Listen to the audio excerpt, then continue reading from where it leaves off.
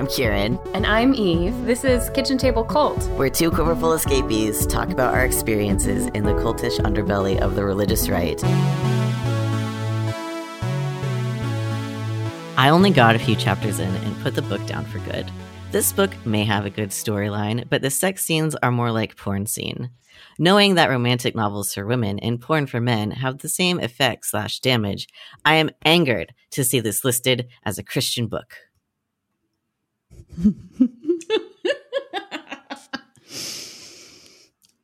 Hi. All right. Hi. Yeah, this is y'all are getting the scoop because this is going to be talked about a ton in 5 minutes. Mm-hmm.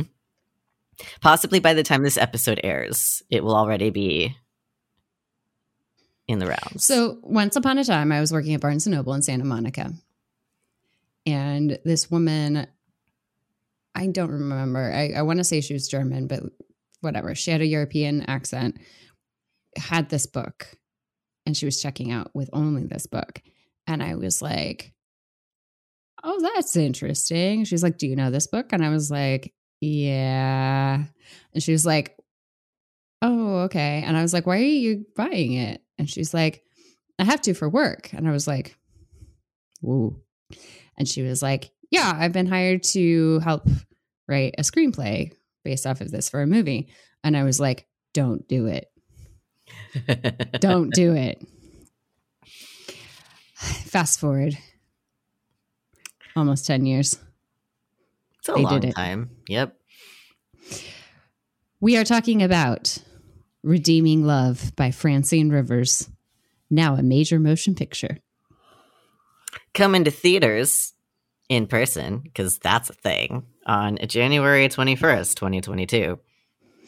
Just in time for its anti-choice themes to be, part of that whole March for Life anniversary of Roe v. Wade on the 22nd. Mm-hmm.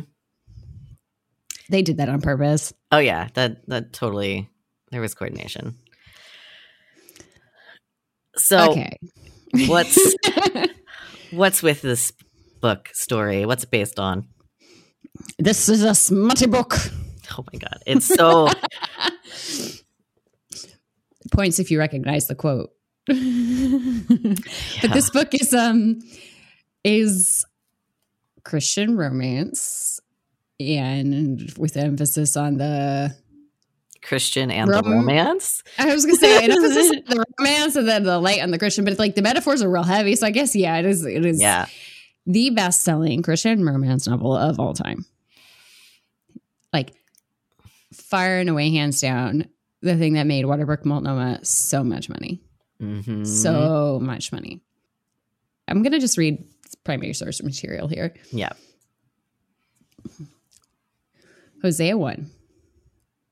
The word of the Lord that came to Hosea, son of Beeri, during the reigns of Uzziah, Jotham, Ahaz, and Hezekiah, kings of Judah, and during the reign of Jeroboam, son of Jehoash, king of Israel. When the Lord began to speak through Hosea, the Lord told him, go, marry a promiscuous woman and have children with her.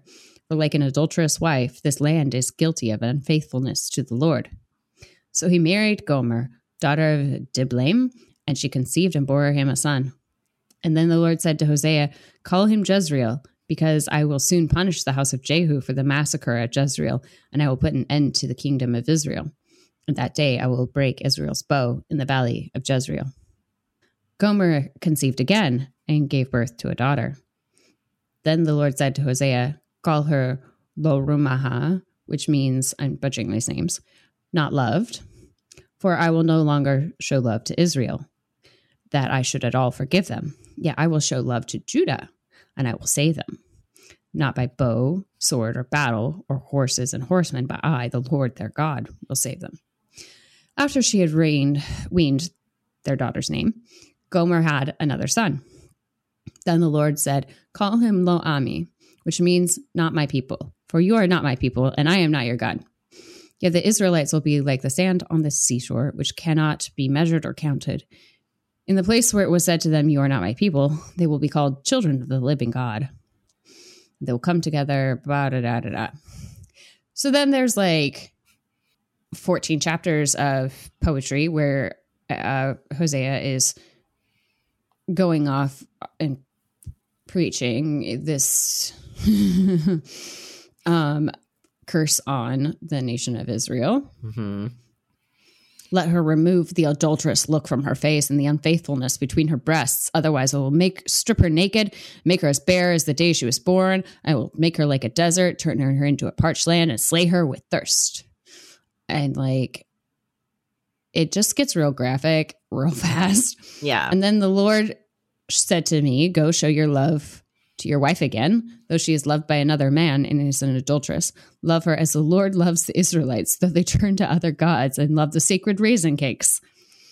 So I bought her for 15 shekels of silver and about some measurements of barley. And I told her, you are to live with me many days. You must not be a prostitute or be intimate with any man, and I will behave the same way toward you.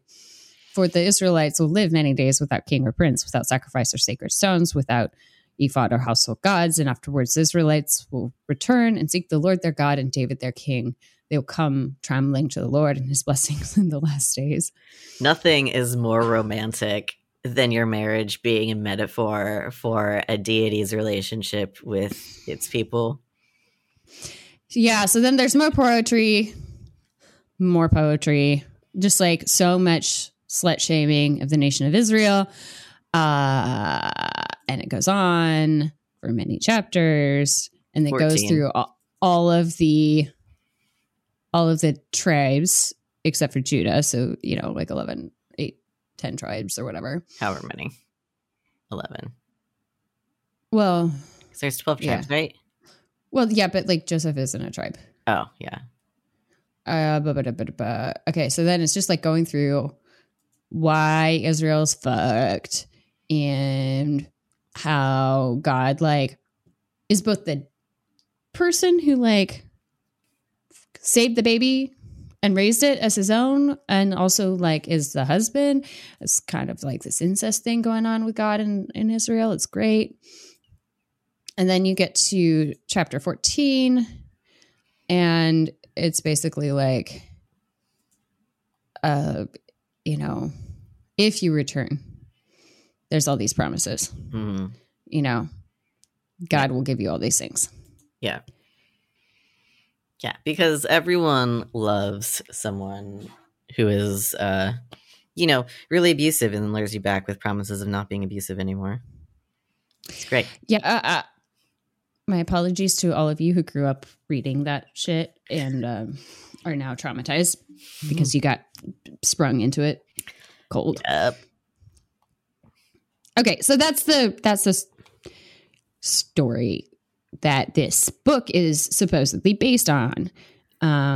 Francine Rivers was quote unquote addicted to romance novels. We'll put a link in the show notes to this article she wrote for Christianity Today a couple years back about it. Kieran is just like, it's so bad.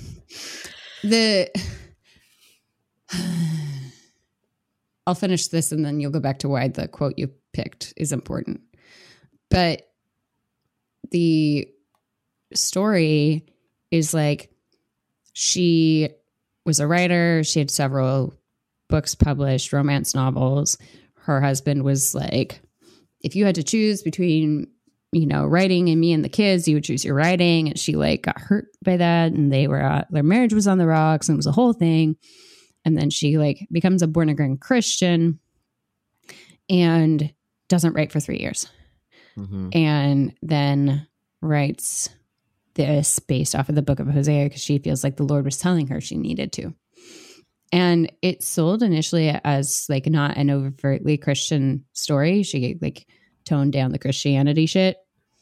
And it was Bantam sold it. Anyway, she got the rights back a couple of years later and revamped it to be super Christian and sold it to Waterbrook, Multnomah, where they have just been busting it out ever since. Mm-hmm. Okay.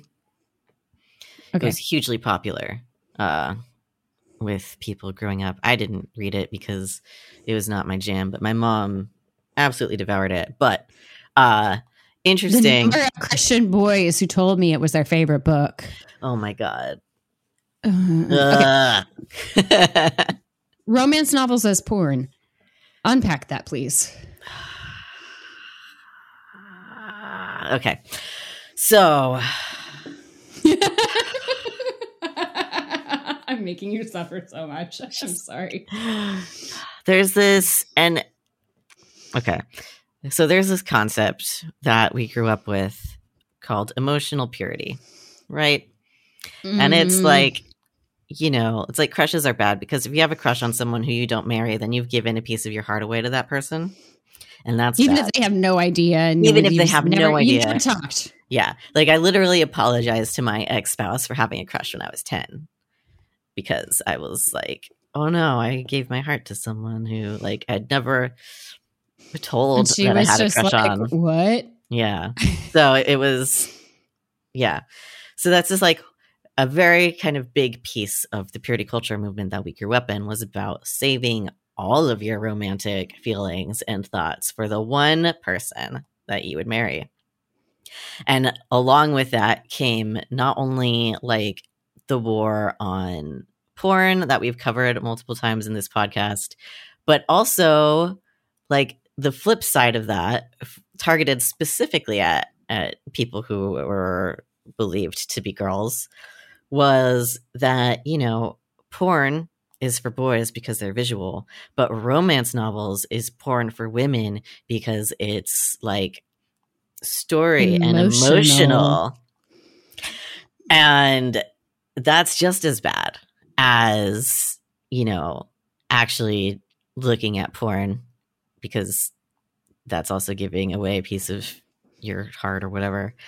So this is where I tell you about like how the worst thing I did in high school as a teenager was I had French lessons at the library with a homeschool mom tutoring me. And I would tell my grandma, who's driving me to and from, to pick me up like 30 minutes after the lesson actually ended. So I could go like stand in the romance novel aisle and like read smut for 30 minutes before I had to go. Like, wow, I felt so guilty for that for so long. You harlot. I know. I'm just reading about hot Scottish dudes and hot pirates. Oh my God. Eve, how dare you? I was a sex addict, Kieran. Truly. So, okay, so like... So what's really funny about this whole thing is so that the quote that we opened with is a review on christianbook.com, which is like the big christianbookdistributors.com, yeah, CBD. Yeah. The which is original not CBD. the weed. Yeah. And it's, you know, it's got a lot of reviews of people who are like, oh, this is such a great book and a great retelling of the biblical story of Hosea. And also a bunch of people who like have like are pearl clutching because there's like a little bit of steaminess in the book. It's pretty steamy. I haven't read it in years, but like the thing is, all of the sex that is explicit is like rapes. Yeah. And they're like, there's some that's not. But it's like it's mostly rapes. Yeah. And so in one of the iterations of publishing, there's actually a publisher's note in the book that says, as a caution to first-time readers, this book deals with these themes. If this book were a movie, it would be rated PG-13. And so that's because they got so much flack from people. Yeah, which is, from being like, oh my goodness, there's like sex in this book. And, and it's really interesting because the author, Francine, in her like coming out letter to Christianity Today about how horrible she was before she found Jesus was like, I read romance novels and they were like porn to me. And then she goes and writes a romance novel that's Christian. Was in the military, serving in the military. And right. Yeah. She was getting off. Yeah, which was, terrible because that should only be saved for her husband. And masturbation, as I'm sure if, you've listened to the show for any amount of time is widely regarded in Christian circles as also bad. emotional masturbation is also bad. Mhm. And she is like apologizing for that. And that's what made her stop reading and writing for 3 years, because she was like, oh no, I was unfaithful by writing these romance novels. Then she writes a romance novel that's Christian, and a bunch of Christians are like, oh my God, this is making me emotionally impure. So funny, full circle. The movie is PG-13. Yeah. Yeah. Okay, yeah. So this book sold so many copies. People read it. They were like, it was held up as like an example of like the dude in this is held up as like the example of like a good husband loving his wife unconditionally. And like the whole like unconditional love shit to win over your partner who is not really wanting to be there is kind of problematic. Yeah. Kind of a dangerous thing to recommend. A bit. Yeah, like just a bit. like so the whole like, you know, fetish around suffering for the sake of redemption is really like such a theme that was pushed on us as kids. And this book is like holding up this guy as this long suffering dude. And I think it's really effective in terms of not being seen as an abusive relationship, because he's the one who's like taken it, if you will. Not, I don't know. I think he's abusive, but like he's not like the ones quote unquote stepping out and doing bad things, which she doesn't really have a choice in, but that's another story. But so he being held up as a dude doing that made it easier to flip the script and not see the problem with it, I think. Mm-hmm. So like being read as a woman, like, you know, just like, oh, I'm just going to love him until he like decides that he really wants to be with me. Like that's a really easy trap to fall into if you've been raised on this shit. Yeah. I mean, the title is Redeeming Love. Right. Yeah.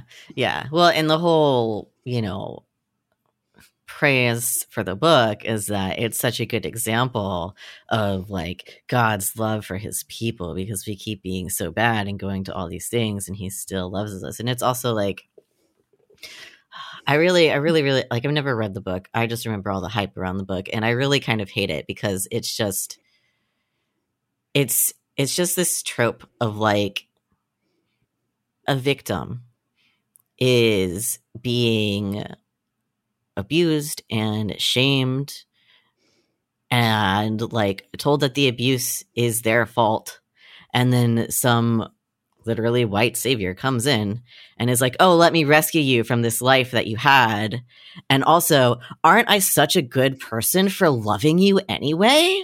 Like, you've done all this bad stuff that you had no choice in, and I still love you. And it's just like, let's try to, one, make someone a victim, shame them about being a victim, and then tell them how worthless they are as a victim. But, oh, look, someone loves them. Like, it's just... And all those things were like crimes against me, your loving spouse. When like, and you weren't hurt by them at all.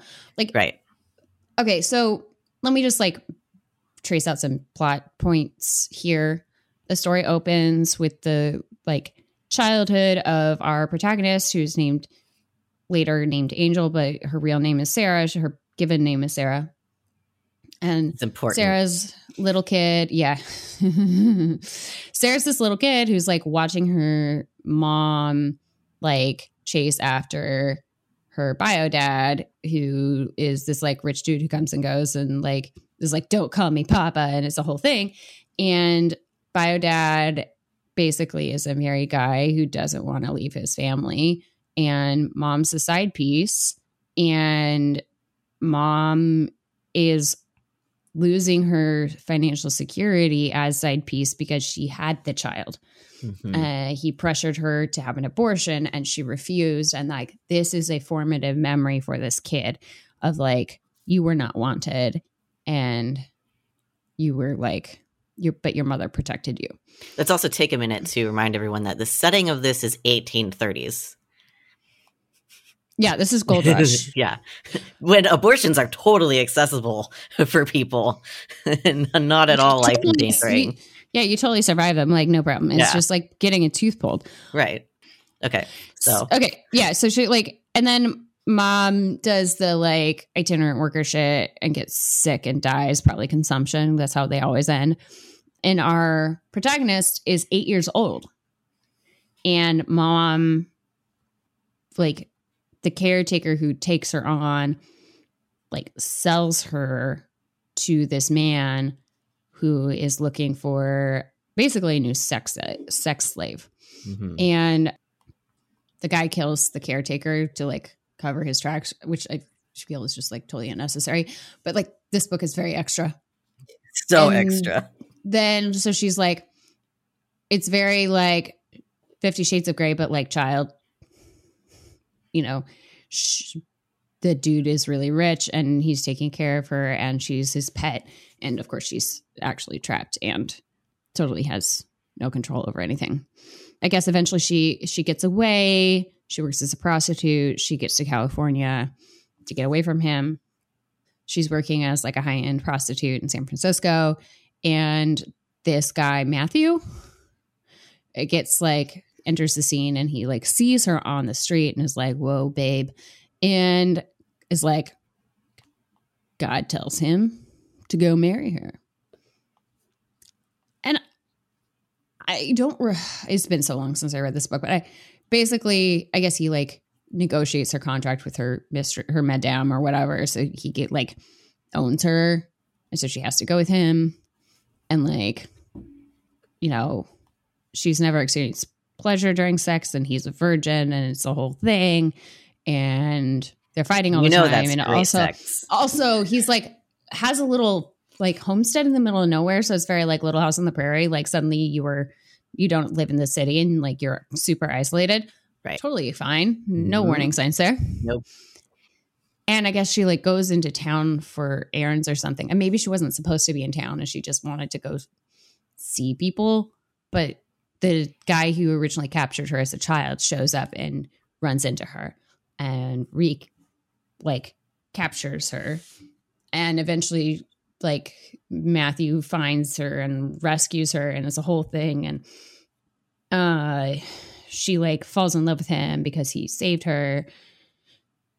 And he like, there's a whole big deal about how forgiving and wonderful he is. And he takes her back to the little homestead again. I'm eliding a lot of things, I know. And then there's like this big moment where she reveals that she like trusts him by telling him her real name. Mm-hmm. And that's like when their marriage becomes real to them, I guess, whatever that means. I have a really funny story that's unrelated to that we'll get to later. Okay. I'm almost done. Yeah. And then the guy who held her captive as a child got her pregnant a couple times and forced her to have abortions. And like the second time he like told the doctor to like make sure that she couldn't have kids again. So like it wouldn't be an issue going forward. And the doctor did it. So she's all like, I can't have kids. Which is, again, possible in 1835. Yeah, you get one and you're done. Like, so then after she tells him her name is Sarah, get it? Sarah, you see where this is going? And their marriage is real. Then she gets pregnant and they live happily ever after and have 4 kids. Right. Because, again, that's how getting that works. Sterilized in 1835 works for people who were paying you to have sex. And yeah. What's your funny unrelated story, dear? Okay, so my funny unrelated story is in order for my partner and I to immigrate to Germany, we had to get legally married. So we got legally married, but the thing that officialized our marriage was my partner showed me her DeviantArt.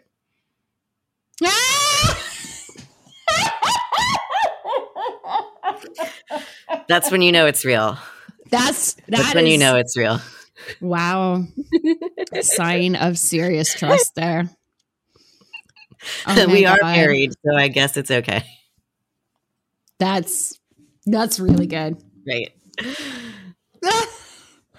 Yeah, so like it hits on all these notes of like, what is a marriage? Can God tell you things? And so like, this is around the time like this book's popularity was probably like why I had all those boys being like, God told me you were the one. And I was like, well, you didn't talk to me about it. Have I talked about that on this show before? I think we've mentioned it, but like I totally, that. And I was just like, well, if he's really like insistent on it, he will tell me too, and I'll let you know. Yes. But like, that's what we were supposed to accept. Like, that was how my parents envisioned courting would go down, is like God would tell some rando dude that like he was meant to marry me. And then my parents would be like, oh, well, I guess if God said so, unbeknownst to me at all, that it's fine. Right. So yeah, there's just like all of these layers of very subtle but significant cultural ramifications in the world we grew up from this book existing. And I just like the biggest eye roll around it, because there's like it passed all the like rules so like Christian women could read it, even though like, so you felt like you were being rebellious by reading it at all because it's smutty, but like all the sex scenes are basically rapes. And so that becomes like, that is a thing that they are shaming each other for enjoying. And there's just so many layers. I just can't even, I don't know where to start with it. It's bad. It's not good. And it all perpetuates the same kind of like, it's the woman's fault that bad things happen to her. And men who love women who have had sex ever in their lives or have been raped or have been violated in some way are heroes because these women don't deserve it. And it just completely reinforces that message to people. And it also like plays into this like false dichotomy around sex work that gets portrayed in this world where it's like, you know, this person was an orphan who was sold into sex slavery.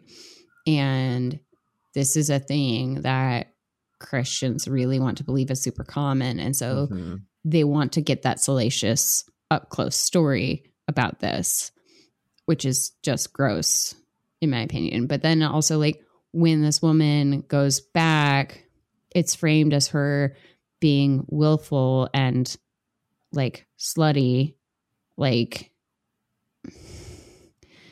and okay, she like, there was some agency there, but like, you do understand how sex work works, right? Like, it's a job.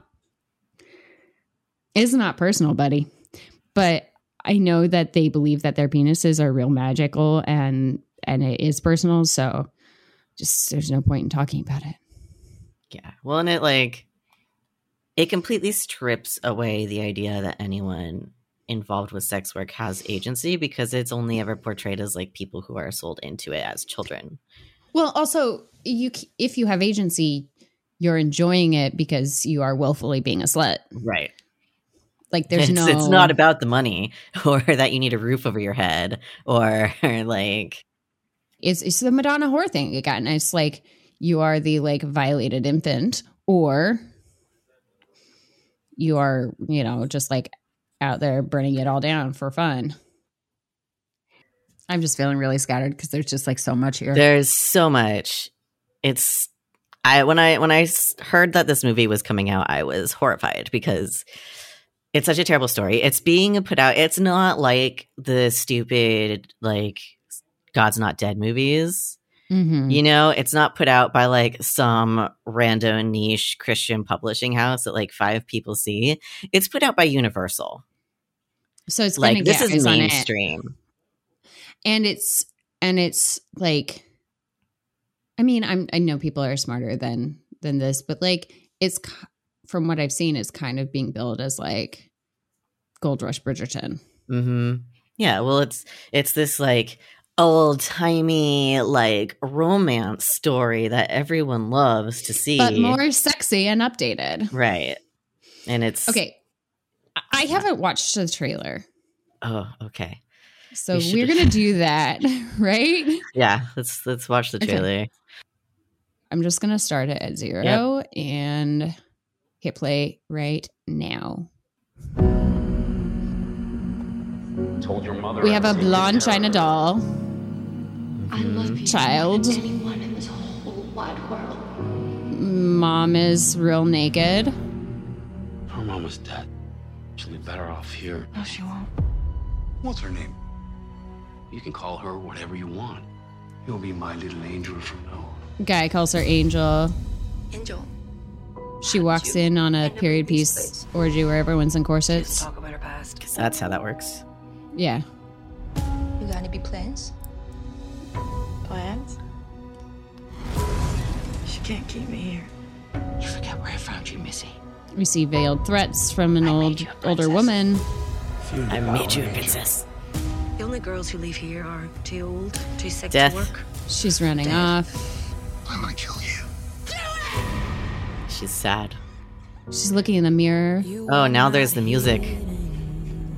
And like It's some Adele wannabe. sexy cowboy. That's Angel. Sexy cowboy sees her and is like, I need to have this person. I have to. Like, Sexy cowboy has bright blue eyes. I didn't come here for that. There's only sunlight when they're on his farm. You're gonna marry me. Take me She's away naked from with a here. quilt around her shoulders on life the I deserve. porch. I've got too many and she feels demons. bad about I don't know herself. how to love.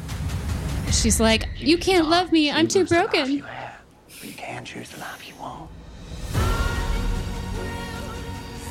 The song just modulated. Yeah. He deserves And then decent she's girl, a terrible not you. person. Because reasons and She's Picking screaming, cotton. picking flowers. there's a Bible. There's a shot with the Bible. Stop thinking Let's that I'm not gonna forget be that. something that I'm not. That way is home. Your choice. All of the lighting with him is like super wholesome, and all of the lighting when she's like a sex worker is very like dark Spooky. things are happening. Yeah. Yeah. Spooky, making bad choices. Yeah, so I forgot about this element is like the very like blonde blue eyes, like must protect the Mhm. gorgeous Aryan baby girl Mm-hmm. stuff that goes on in this story. Yeah. Yeah. That's like the first sentence of the book is like, I have blonde hair and bright blue eyes. And it's like, well, aren't you special? So as someone with ambiguous skin and dark brown hair and dark brown eyes, that kind of shit made me feel bad, actually, because I was never represented in any stories. It was always the blonde haired, blue eyed people. And in like my homeschool group, families who had like one blonde haired, blue eyed girl child always favorited that child over their brunette other children, which always bothered me. And my entire family, except for one, are all, brown haired, brown eyed, ambiguous skin. I mean, it's Elsie Dinsmore all over again. It really is. Yeah. I don't know if she read Elsie, but like I feel it's just like the overlap is super similar. This very like flat, passive victim heroine who's just like when she's being portrayed as rebellious, it's like a mistake and a misunderstanding by the men who just love her and want to protect her. Yeah. And the men are always like lily white with dark brown hair and blue eyes. Like, and just like Jesus. Just like Jesus, yeah. Which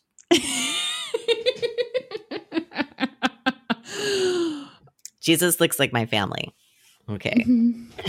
Darker than my family, likely, actually. But anyway. But it always like bothered me too that like in these kinds of stories, the male protagonist was always like, he saw this beautiful woman, was like, oh, I need her. I need to know her. God has told me that I need to know you. And it's like, she's never met him. He's never met her. Like, there's no... You're thinking with your dick, bro. Yeah, like, it's not God telling you that. You're horny. Like, go deal with that on your own time. It's not my problem. That's a you problem. This is why I kept telling those boys. I'll wait till God tells me too, and then we'll talk about it. Because it's just like... What the fuck? Are you serious? Like, no. And I forgot, I'm like scrolling through the PDF of the book. Like, I forgot that she gave him the last name Hosea. It's like so on the nose. Michael Hosea is his name. It's so on the nose. I was just like, let me rub your face in this shit. Just in case you weren't aware that this is based off of a Bible story before you go pearl clutching. It's based off of a Bible story. Also, I feel so bad for Gomer. Like she gets like, we don't even know if she like actually was even a prostitute or someone who slept around. Like, yeah, like it only says promiscuous woman. Like that could mean anything. Like we just like have the perception that like he thought she was a slut. Yes. Yep. And it's obviously whatever he thinks that is the important part here. Yeah, I mean, and then like heroizing himself. It's a good look into the monologue of an abusive husband, the internal monologues of an abusive husband. That's what this movie and book should be called. That's also the name of this episode: Monologues of an Abusive Husband. Okay, so the CBD description of this book, I just looked at it. Yeah. Sold into prostitution in childhood, Angel is a bitter woman who trusts no man. But when God tells Michael Hosea to marry her, she learns to love until fear overwhelms her and she returns to her former life. Can she be redeemed? Can she? Can she? Can she? I mean, it's all her fault. Her entire life.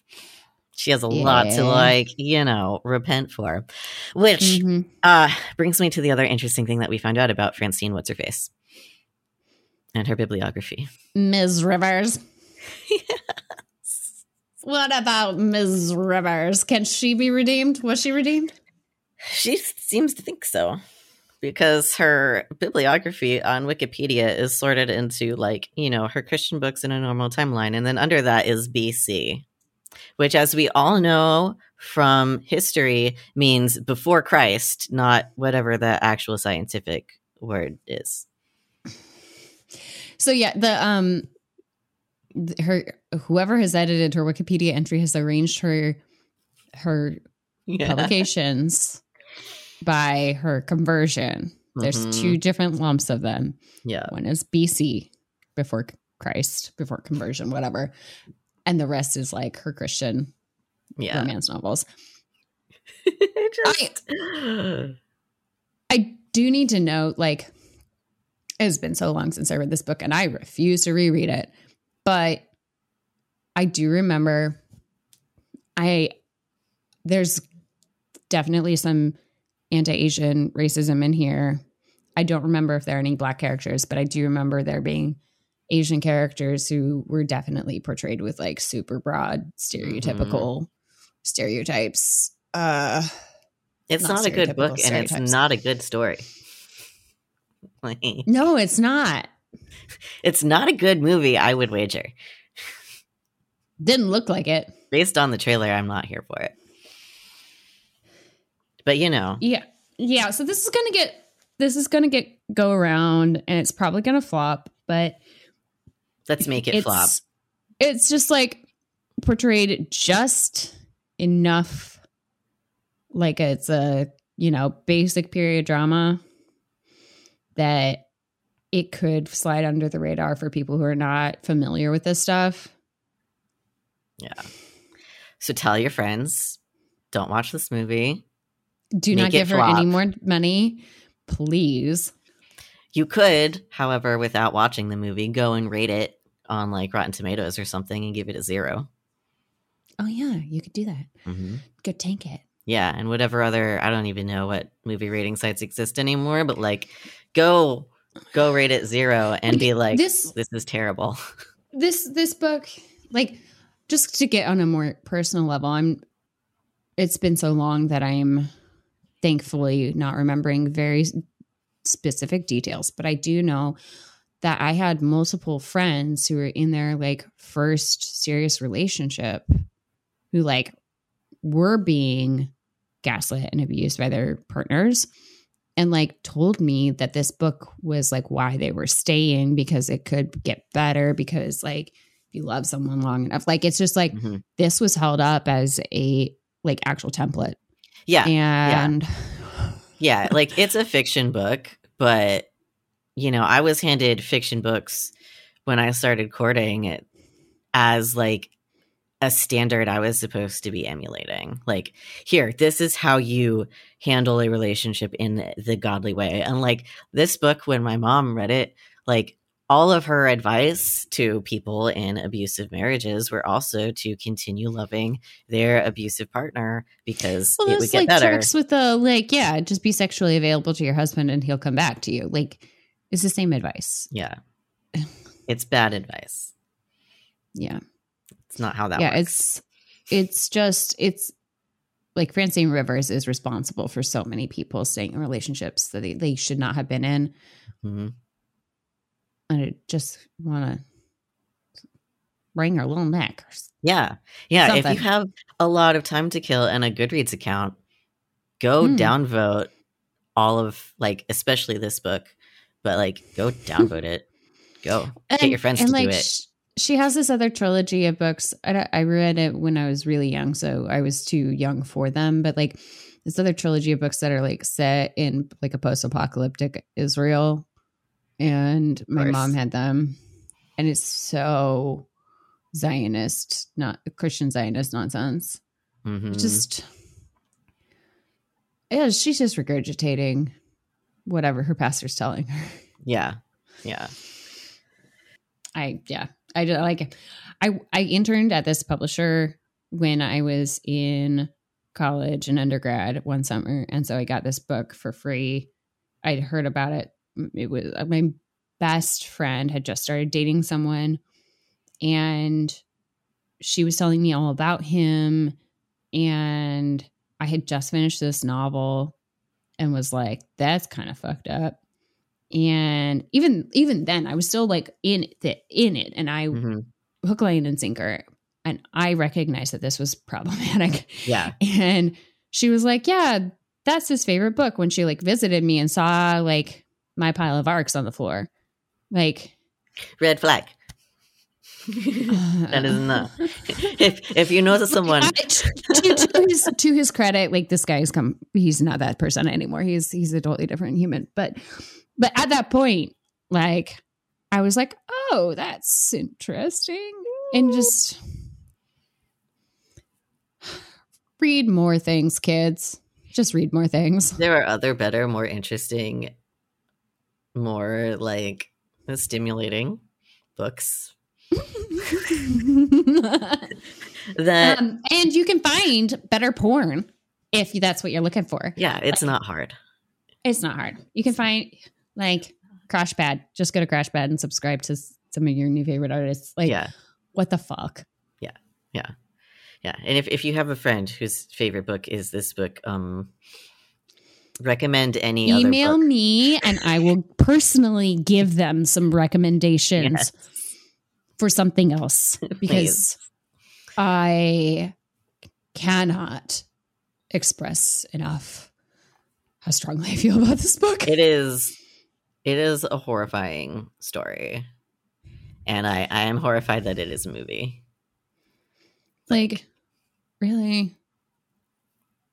Like, even my mom was reading it. Like, No. Some of these actors are big names too. Yeah. Like these, like the lead who plays Angel was in the Sabrina reboot. The guy who plays her first Predator is in Euphoria. Like these are not like, they're like not your biggest name actors. They're not A-listers. But they're not D-listers. Yeah. Yeah. It's like, it has been mainstreamed. So, don't watch it. Tell your friends not to watch it. And go pan it. Yeah. Yeah. Go review it. Give it 0 stars. Please. Thank you. That's your 2022 task. This is the first of many things we will ask of you. Yeah. Not wrong. Right. So just housekeeping stuff, y'all. We're going to be probably taking a little break here to with recording. Next time you hear from us, Kieran will be living in Germany. Mm-hmm. And I just got hired for a teaching job again. Thank fuck. So glad. I'm going to be starting the semester. We're going to just like take a couple weeks to just get our feet under us and then we'll be back on it. But thought we would give you a little bit to tide you over. And I am forcing Kieran to watch Encanto and Yellow Jackets. I've seen it. I've seen Encanto. Okay, good. Oh my God. We're going to record on that at some point soon. Louisa just was like a knife. And Yellow Jackets is a fucking quiverful survival story.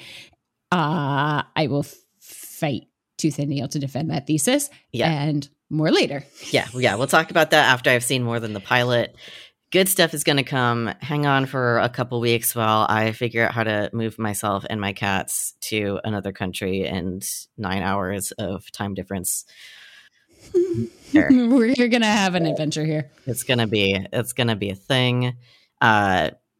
If you want to get the inside scoop on that, I'll be in Slack. Listen to the end bit of this episode for how to be part of Slack, and we will see you. And we have new merch. Go check it out on TeePublic. Yeah. Okay. All right. Love y'all. Bye. Bye. You've been listening to the Kitchen Table Cult podcast. Our music is from the track Janet by the band The Heavens on their album Stenazo. Our producer is Dave the Great. Our podcast is made possible by Patreon donations from listeners like you. To support us and join our community on Slack, check out patreon.com/kitchentablecultpod. Thanks for listening.